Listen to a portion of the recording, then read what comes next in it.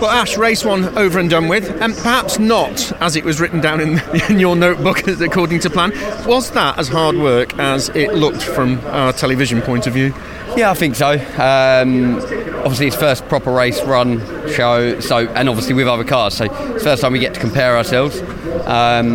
Yeah, and I just don't think we've gone quite far enough with the setup. We were maybe too safe, but ultimately, I kind of witnessed that early on and just had to play the long game with it. It's like there's no point fighting too high. You get taken out, you lose all them points. So the points are more important. But yeah, we can rethink now and go again.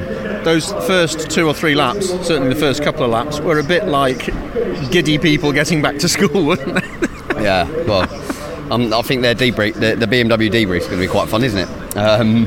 But yeah, I think ultimately for us, we've just got to focus on what we're doing.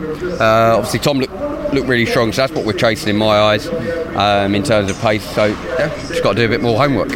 Overall, though, happy with the balance of the car. You've just got to find that where that 10th or 2 is. Yeah, it's literally that, and it's when you put it like that, you think I've lost 2 places and you've gone backwards. But when you put it like that, and it's only a 10th or 2 a lap, that's traceable in a car. It's when you're chasing half a second, that's when it's a headache. So.